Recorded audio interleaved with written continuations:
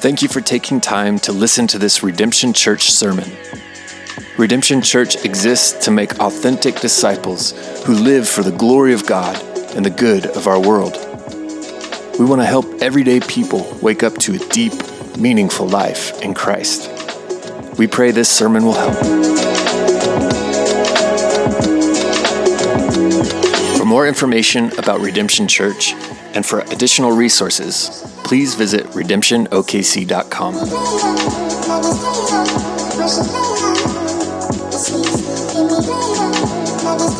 Bibles, turn to me to Acts chapter 15. We're going to finish up chapter 15 today. And as we do, we're going to be talking about disagreements. Are you excited about that? Any of you just love conflict? There's probably like three of you that have issues that you actually do. You're not going to admit that because that might get you in trouble. But whether you're talking about friendships, teammates, coworkers, families, marriage, whatever it is, we all experience conflict in one way or another. And in Acts 15, what we actually see is a sorrowful time. Two of the leaders in the church experienced conflict, and Paul and Barnabas, two of the early leaders and two of the great leaders in the church who they'd served together. They'd bled together on ministry battlefields. They'd fought doctrinal battles together. They'd defended each other and come to one another's defense. They had been friends over years. Allow a somewhat minor disagreement to drive a wedge between the two of them. Have you ever seen anything like that happen in our world? People who have lived and weathered storms together that find something causing a breach between the group of people. It happens on teams all the time. It happens in workplaces through partnerships all the time. It happens in marriages all the time. It happens in churches all the time. In fact, it's come a pretty standard joke for churches. If you've been around churches, you probably heard the one about the guy who lived on an island by himself as kind of a castaway for a number of years. And as he lived on that island, he weathered years and sort of survived and figured out how to do that. And he built a certain amount of structures. And when he was finally rescued, the people went to the island and they began to explore. And they wanted to know how he had lived on this island for so long. And when they did, they noticed there were 3 buildings that he had constructed over his time there. And they said, well, tell us about the buildings. And he said, well, the middle one's the house that I lived in. And the one on the left is the church I attended. I said, oh, that's fascinating. Well, tell us, but what about the building on the right? And he said, well, that's the church I used to attend. Right? Island by himself. Wait for it. Got it? Okay, yeah. Conflict is one of those things that happens to all of us. And it's amazing how easy it is to get in a fight. And as much as we talk about love in the church, it's pretty easy to find something to argue about. If you were telling or we're doing a movie of this scene, probably, I'm going to guess you could find a Taylor Swift song that was about some kind of friendship gone awry and everyone turning. And some of you you'll probably come give me the song later, right?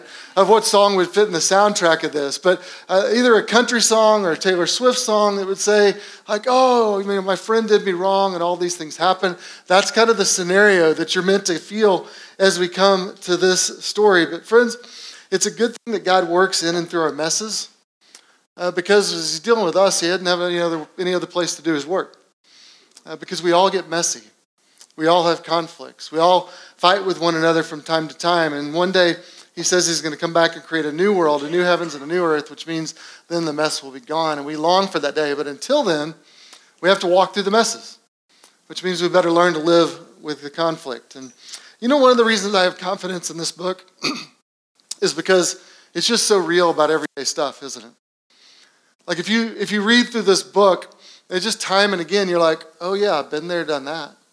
It rings true to our experience. And when I see the real problems that people have in the scriptures, it relates to the real problems of my life. And I hope that is going to be true for you today. That as you think about conflicts and where you butt heads with someone and you think about what that means, that it's going to tell you that the scriptures are being honest about life and what it looks like to learn to walk under God's care in the midst of a broken world.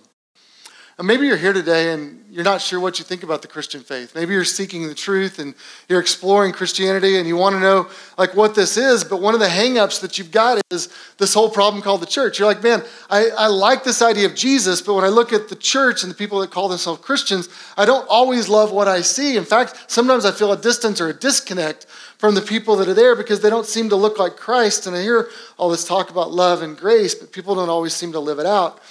Well, friend, can I tell you that maybe just a little bit of encouragement for you?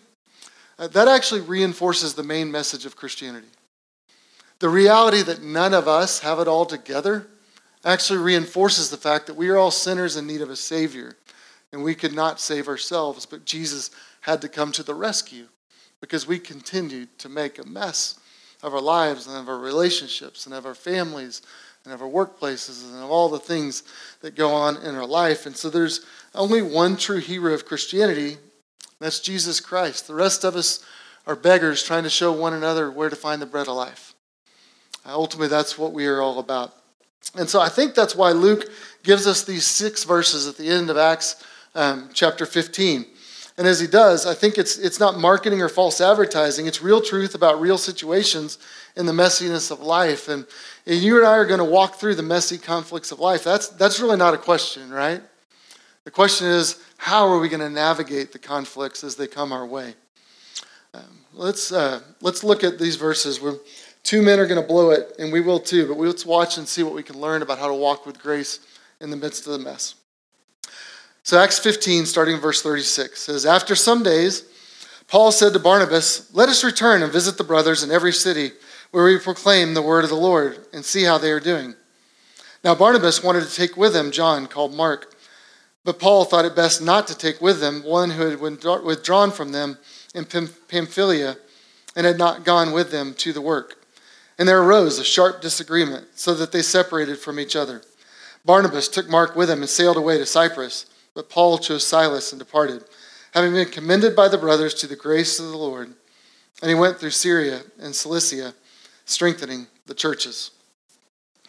So you have this scenario where these 2 guys are going about, and they're going about their ministry and their business. They've been doing ministry together for a number of years. And it says that they wanted to go back to all the churches that they had planted. So on their first missionary journey, they had traveled to a number of cities. They'd planted new churches. They'd preached the gospel. People had gotten saved. They'd gotten baptized. They'd gotten together in these communities called churches where they began to grow in the faith. And then Paul and Barnabas moved from one city to another, and they went back. And so they're about to begin what's called the second missionary journey. So they're going to go on another mission trip. And what Paul says is, let's go back and revisit all the churches we started before, and let's just check in on them, see how they're doing spiritually. It makes sense. What you see here is the principle of follow-up. The principle of follow-up says when someone comes to Christ, someone needs to come alongside them. Someone needs to put their arm around him and say, hey, walk with me and let me show you what it looks like to follow Jesus. In fact, the Great Commission, Jesus said, go and baptize them, people in all nations, baptizing them in the name of the Father, the Son, and the Holy Spirit, and teaching them to observe everything I commanded you. So you're to go to all these places. You're to baptize people, meaning they become new believers in Christ.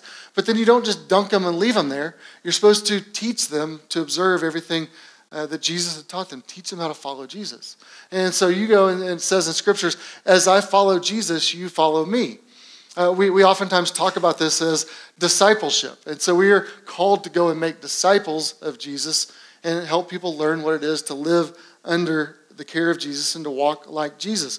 So that's what Paul and Barnabas are doing. They said, let's go back and check in on all these people and see how they're doing. Incidentally, do you ever get tired of hearing us give announcements and say, we would love to get you connected to a group. We would love for you to jump through a membership workshop. We would love, Chase is really good at this. Chase has got it down completely. And so you probably hear Chase or Audra or one of us almost every week say, hey, we would love to connect with you. We'd love to help you get plugged into our body. We'd love to connect you with a group of people who would walk alongside you and pray for you and encourage you and walk with you. It's because of this.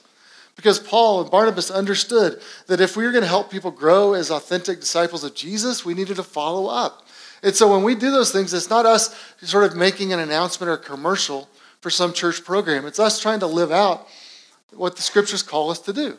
We're just trying to do what Jesus asked us to do, which is help people meet Jesus and then learn to walk with Jesus and what that means. That's the deep, meaningful life that we talk about. So that really is what's driving Paul and what's driving Barnabas in the middle of this scenario and what's going on in this situation. Now, when you get down to verses 37 and 38, what we see is really the setup to this tension. Barnabas wanted to take with him John called Mark. Just so you know, that's not like some secret identity. That he's like, I'm John, no, I'm Mark. He's not like undercover somewhere. In that world, they often use different names and different cultures that they were interacting with. And so John, Mark, sometimes we call him John Mark, sometimes John, sometimes Mark.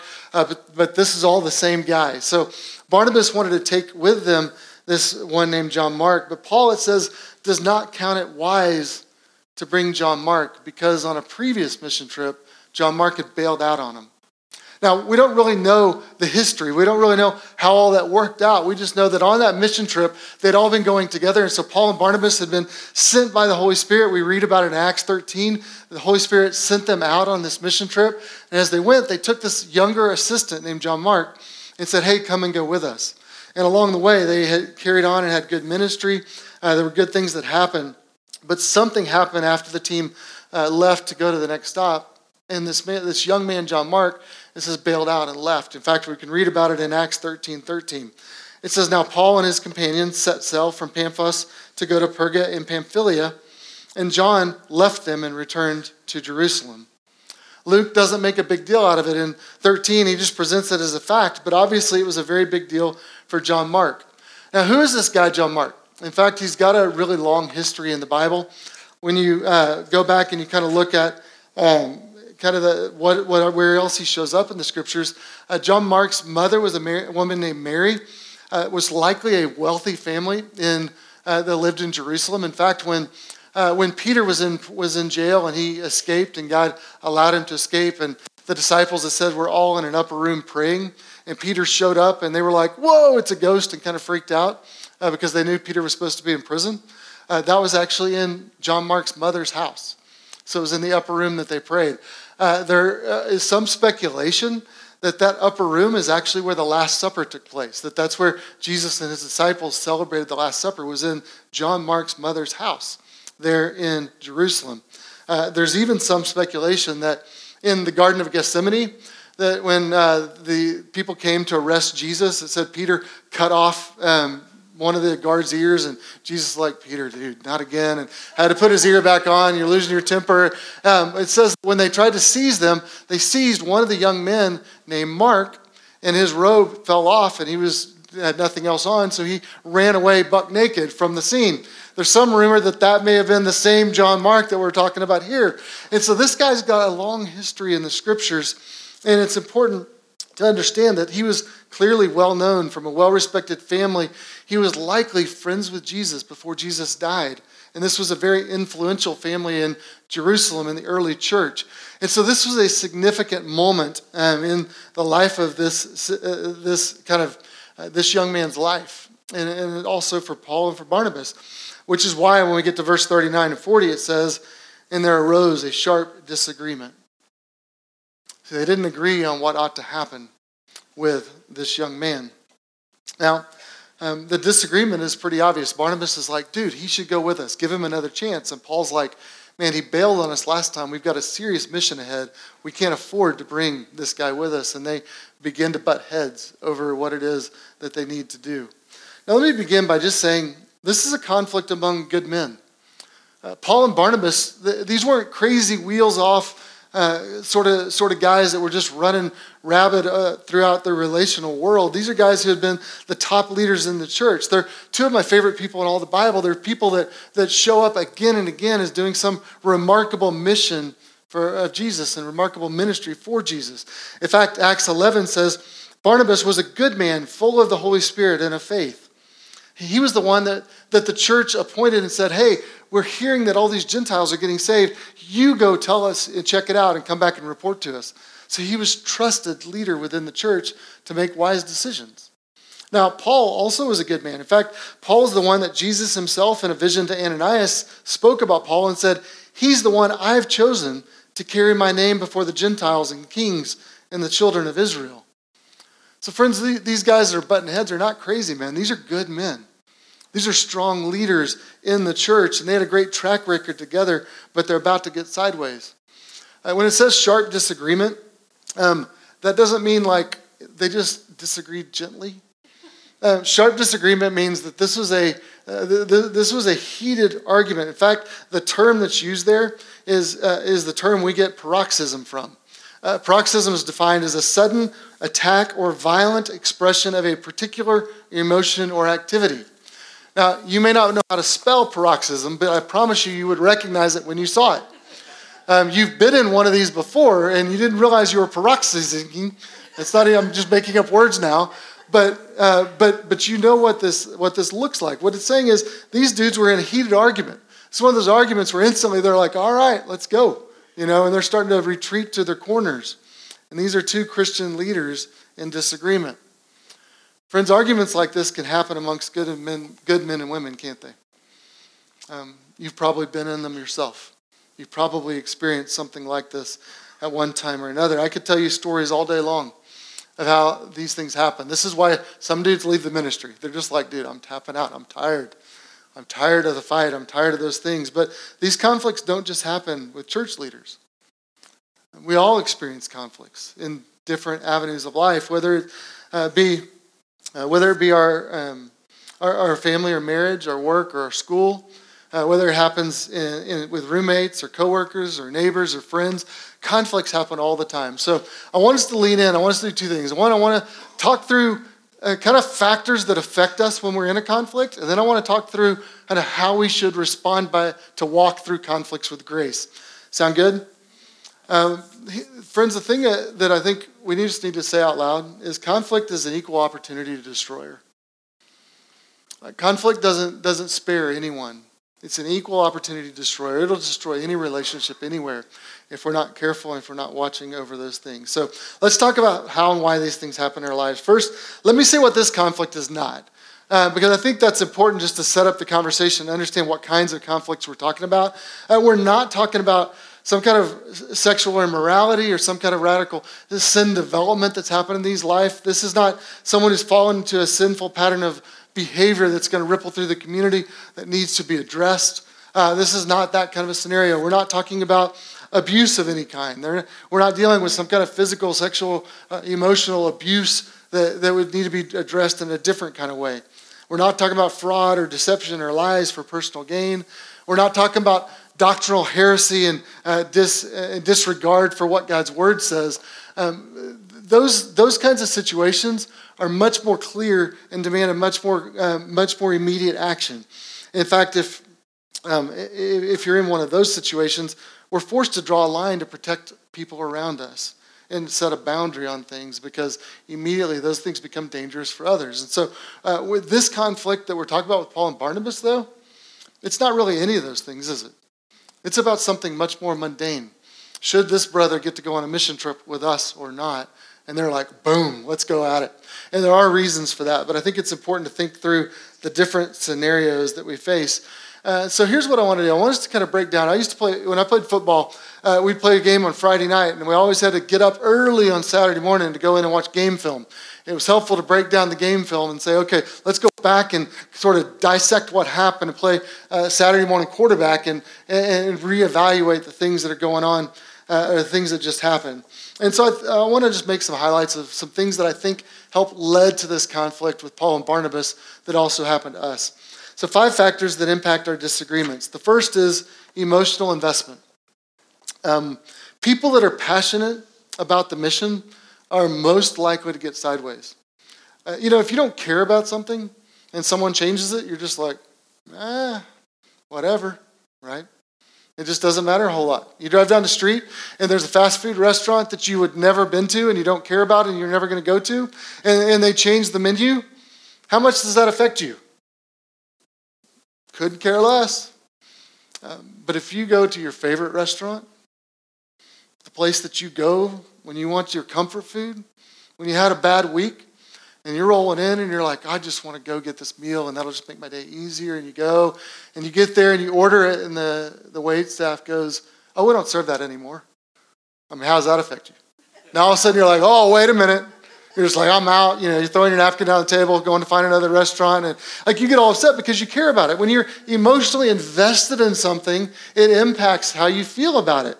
And what you see in this scripture, I think in life, is those who are most highly committed care the most about the outcome of what's there. So Paul and Barnabas are fully invested in the gospel and in the advance of the mission. They care passionately about the church, about what's going on, about all the things that are happening. And because they're so invested, they feel strongly about the outcomes of the decisions that are being made in the midst of that. Have you ever heard the phrase, mama bear defends her cubs? Yeah, you don't want to step on mama bear's toes. A mama bear is going to, if you do something that hurts the cubs, mama bear is coming for you.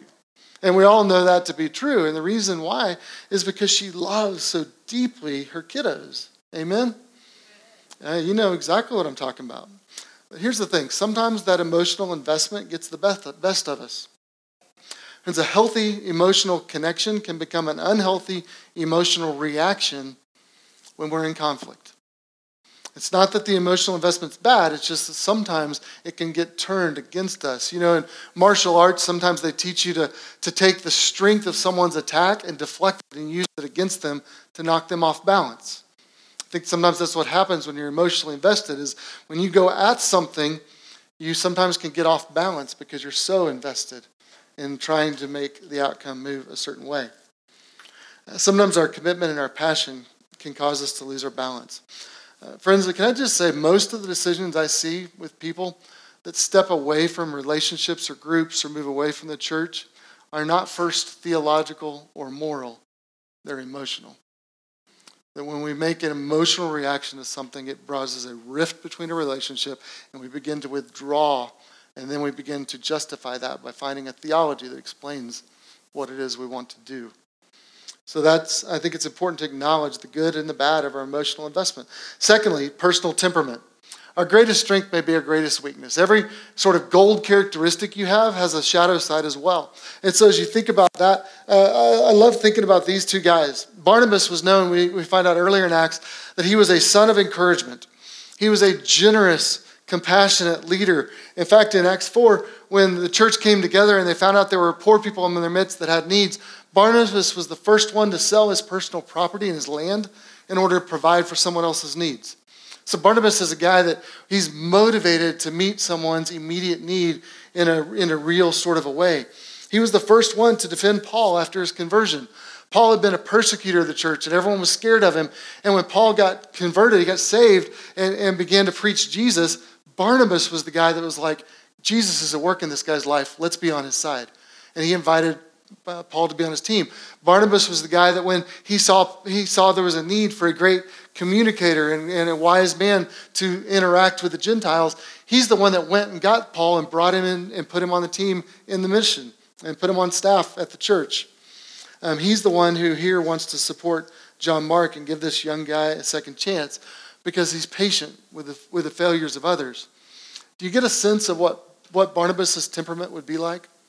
This guy who's a mercy-driven, compassionate. I want to meet someone's needs. I want to meet them in the nitty-gritty of the thing right now.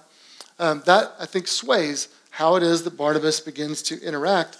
But these are remarkable traits for a spiritual leader. Now, that's one side of the ring. In the other corner, you have Paul. Paul is a very different sort of guy from Barnabas. In fact, Paul was known as a zealous man. When he was not a Christian, he was zealous fighting against Jesus. Then he gets saved, and all of a sudden he's zealous fighting for Jesus. And so whatever that passion, that kind of like, I'm going to go get everything, and I'm going to give everything I got to it, Paul's got that no matter where he is at any time. He's got a single-minded commitment to take the gospel where it's never been shared. Paul's the guy that in any meeting they go, what should we do? And he goes, we should take it as far as we can.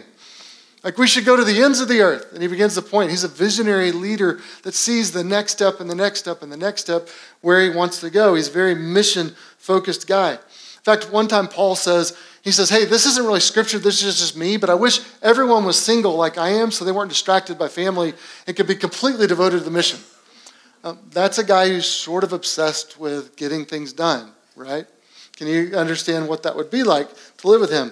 He was unrelenting in his efforts to spread the gospel everywhere. In fact, he was he's probably the most impactful church planter and missionary and theologian the church has ever seen. And so Paul was this incredibly powerful leader. He was also fearless. He was fearless in the face of authorities. He was fearless in the face of persecution. Dude was stoned and walked away from it. He was fearless in the face of death. He's like, you can kill me. I'll be okay. In fact, his motto was, for me, to live is Christ and to die is gain. Like, how's that? What are you going to do to me now? You know, it's like, if you keep me here, I'm going to give you Jesus. You kill me, I get to go with him. Let's go. These two leaders approached things from their own perspective, which meant they had unique understandings, and their temperament colored the way in which they saw this situation, didn't it? You can see how that would play out in the midst of this scenario. If you're married, you understand that temperament of your spouse is not the same as yours. That you're not always going to approach things and feel the same way about the scenario that you see. You're going to look at a parenting situation, and you just might come at it from different angles sometimes. I just want you to know that if you weren't aware. But these are things. It's why workplaces talk about temperament profiles, because these are normal tensions in the life of people. So it helps us to grow in awareness of these things. So third, let's look at timing. Sometimes timing can add to the intensity of a conflict. Friends, hurry always expedites worry. And so when we're in a hurry in the midst of a conflict, it just makes things worse. I think, this conflict that Paul and Barnabas had with John Mark happened 2 to 3 years earlier. But all of a sudden, they're trying to solve the problem when they've already packed their bags and are walking out the door. And so that, I think, makes this even more difficult. Maybe we should start and process our hurts a little bit earlier. Can I encourage you to lean into the tension before the time starts ticking and everyone starts to feel the pressure a little bit more? Fourthly, I think context impacts our disagreements. There's a specific context, and honestly, I look at the scenario, maybe they were both right. Maybe Barnabas looks and he sees John Mark and he goes, man, this guy's at a crossroads. He's at a vulnerable moment. We need to come alongside him and put our arm around him and make sure that he doesn't get sideways and make sure that he's built back up and nurtured and encouraged and strengthened so that he has a life of ministry ahead of him. And so maybe Barnabas was right in that regard. But maybe Paul was also right. Because Paul knows what's ahead in this mission. When we go on this mission trip, we're going to face hardship. We're going to face persecution. And there's going to be bullets flying in terms of spiritual battles. And if this guy's not ready, it may actually do him more harm than good if he's with us. And it may actually do the mission harm. So sometimes the way in which you see it, based on the context of the scenario you're looking at, I think influences the way in which we deal with conflicts. Lastly, I think, is value. And what's the highest value personally in making this decision? I think for Barnabas, it was relationship. Now, we find out from later in the New Testament that Barnabas was actually John Mark's cousin. So these two guys are family. They're related. So he was going to go home and report to Mary, his aunt, how he treated John Mark. He had lived in Jerusalem. He'd had this long history. And so when you think about all the family ramifications, you know that had to weigh on Barnabas. He's like, man, this little guy, this is my family. I need to take care of him. And so that's going to shape and shapes Barnabas' values. But now Paul, think about it from his perspective. Paul is going on this missionary journey, and that was what was primary for him, was the mission. There was an urgency because Jesus had shown up and literally knocked Paul off his high horse and drafted him onto the team and given him a specific mission to go and share the gospel with the Gentiles. In fact, what Jesus said about Paul was, he's my chosen instrument to carry my name before the Gentiles, and I will show him how much he must suffer for the sake of my name. So for Paul, beginning this mission trip, he's starting out going, this is going to lead to suffering. I know what's ahead for me. And he expected it to come on this trip, so it seemed risky to take a timid soul into certain hardship. And so Paul, I think, valued the success of the mission over everything. Friends, do you see how life is full of complex decisions like this? It's fascinating if you look at 1 Thessalonians. It says, encourage the disheartened, help the weak, be patient with everyone. If you just read that verse, what's it say you should do in this scenario? You should be on John Mark's side, right? But you go to another place in the scriptures and it says that that we're not to lay hands on leaders too quickly, that we're not to bring them along unless they're well proven and above reproach. That seems to say, well, maybe we shouldn't take John Mark. That's the complexity that we all have to deal with in life. And what it takes is wisdom to navigate those scenarios. Friends, have you faced difficult decisions like that as well? I think sometimes you come to those places and you have to butt heads a little bit and try to figure out what it is that's right. That's what these two men are arguing over in the midst of the scenario. So I just want to take a quick poll. Who is right, Barnabas or Paul? Which ones do you go, it's Barnabas? Which one of you are sure it's Barnabas that was right in this scenario? Some of you do. I know some of you are feelers, you're compassionate people. Tell me the truth. Which one, if you had to pick, which one do you think it's Barnabas? All right, I knew you'd pick Barnabas. Which of you go, no way, it was Paul all the way, for sure. Yeah, we don't know. Luke doesn't tell us. Scriptures don't tell us. There's no answer here in the Bible that tells us exactly who is wrong. But here's the good news. What we do know for sure is that when God's people conflict, God's grace continues.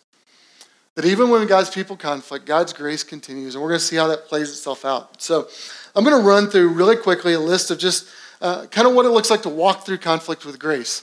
This is going to move really quickly. I can't break all these down. Part of me wants to, don't have time. So we're just going to run through it. So the first thing you got to do is disagree agreeably. We have to sometimes just agree to disagree. It may be that you come to a scenario and you don't see the things the same way. That like Paul and Barnabas, you get to a place where you're like, man, in my conscience, I have to stay with John Mark. And Paul's like, in my conscience, I can't bring them along. And so they have to agree to disagree. Now the trick in the midst of that is that you can disagree without putting your finger on the red button and pushing the nuke. Like you don't have to blow things up. I think it's important that we don't have to belittle and demonize and demean and cancel someone just because we don't see eye to eye on a secondary matter. So we can disagree agreeably. We can still be kind and gracious and generous. Secondly, we're to seek unity, not uniformity. Friends, we need togetherness in the gospel and in the mission and our worship of Jesus, but that doesn't mean we all look just alike.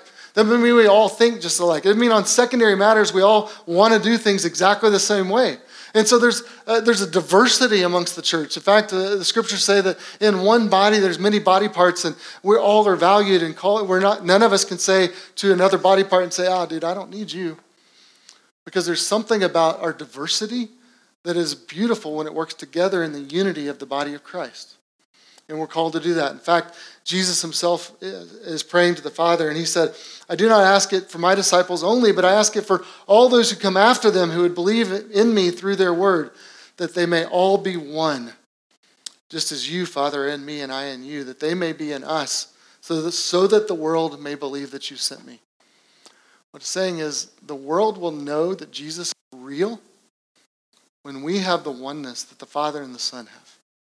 That's what Jesus prayed for us. That's what he desired for us. When he got to a quiet place with his heavenly Father and said, Father, the thing I want most for my followers is that they would be as close to one another as I feel to you. That's what Jesus prayed for us. So friends, let's seek unity. Thirdly, never retaliate or dishonor a brother or sister.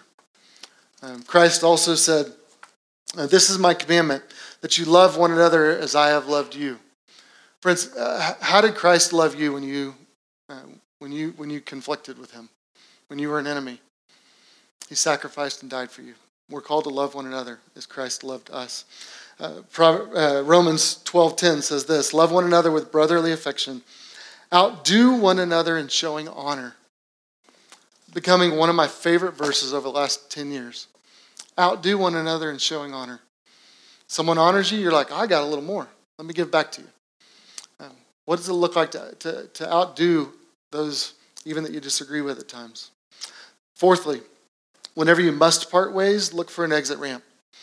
When you drive your car down the highway at 75 miles an hour, in a 75-mile zone, not in the 55.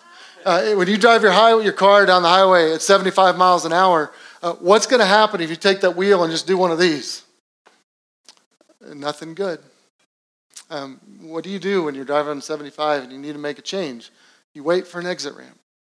You make a healthy transition.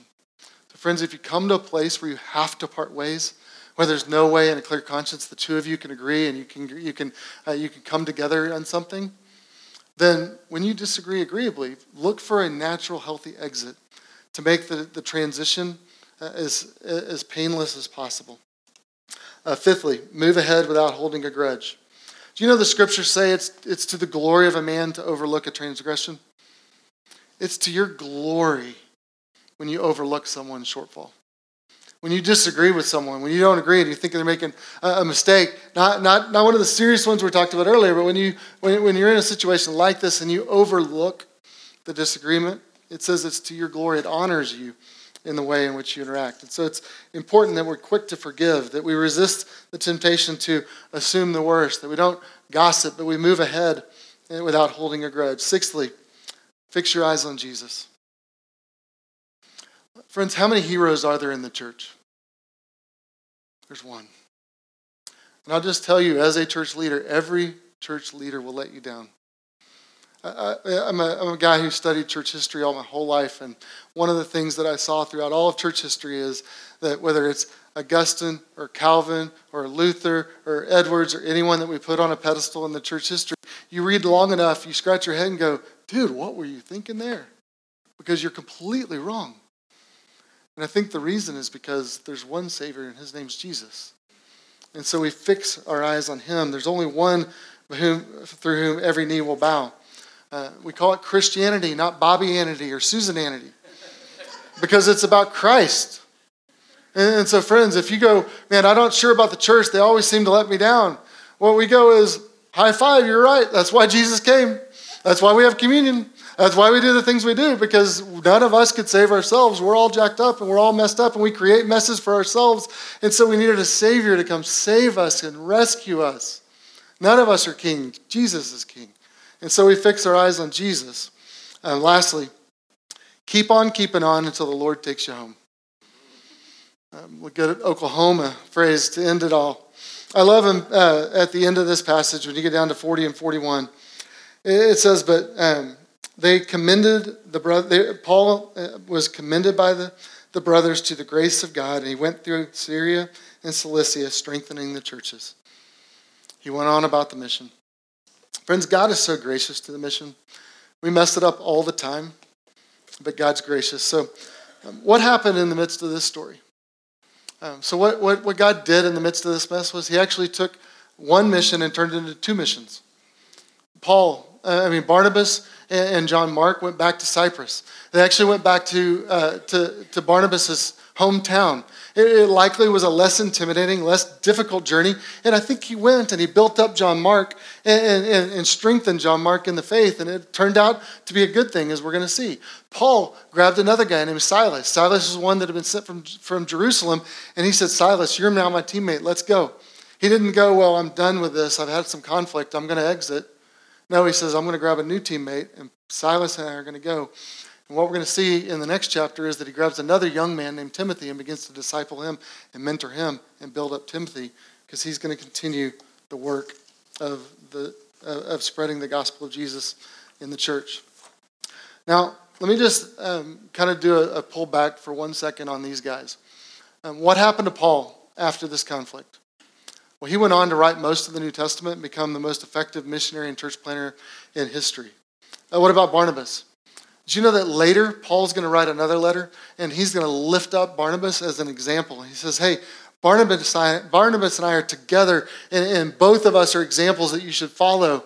And so Paul didn't hold this against Barnabas, but he ultimately says, even though we disagreed in that, Barnabas and I were on the same team, and Barnabas is doing good work, and he's an example that you should follow. So Barnabas and Paul are restored.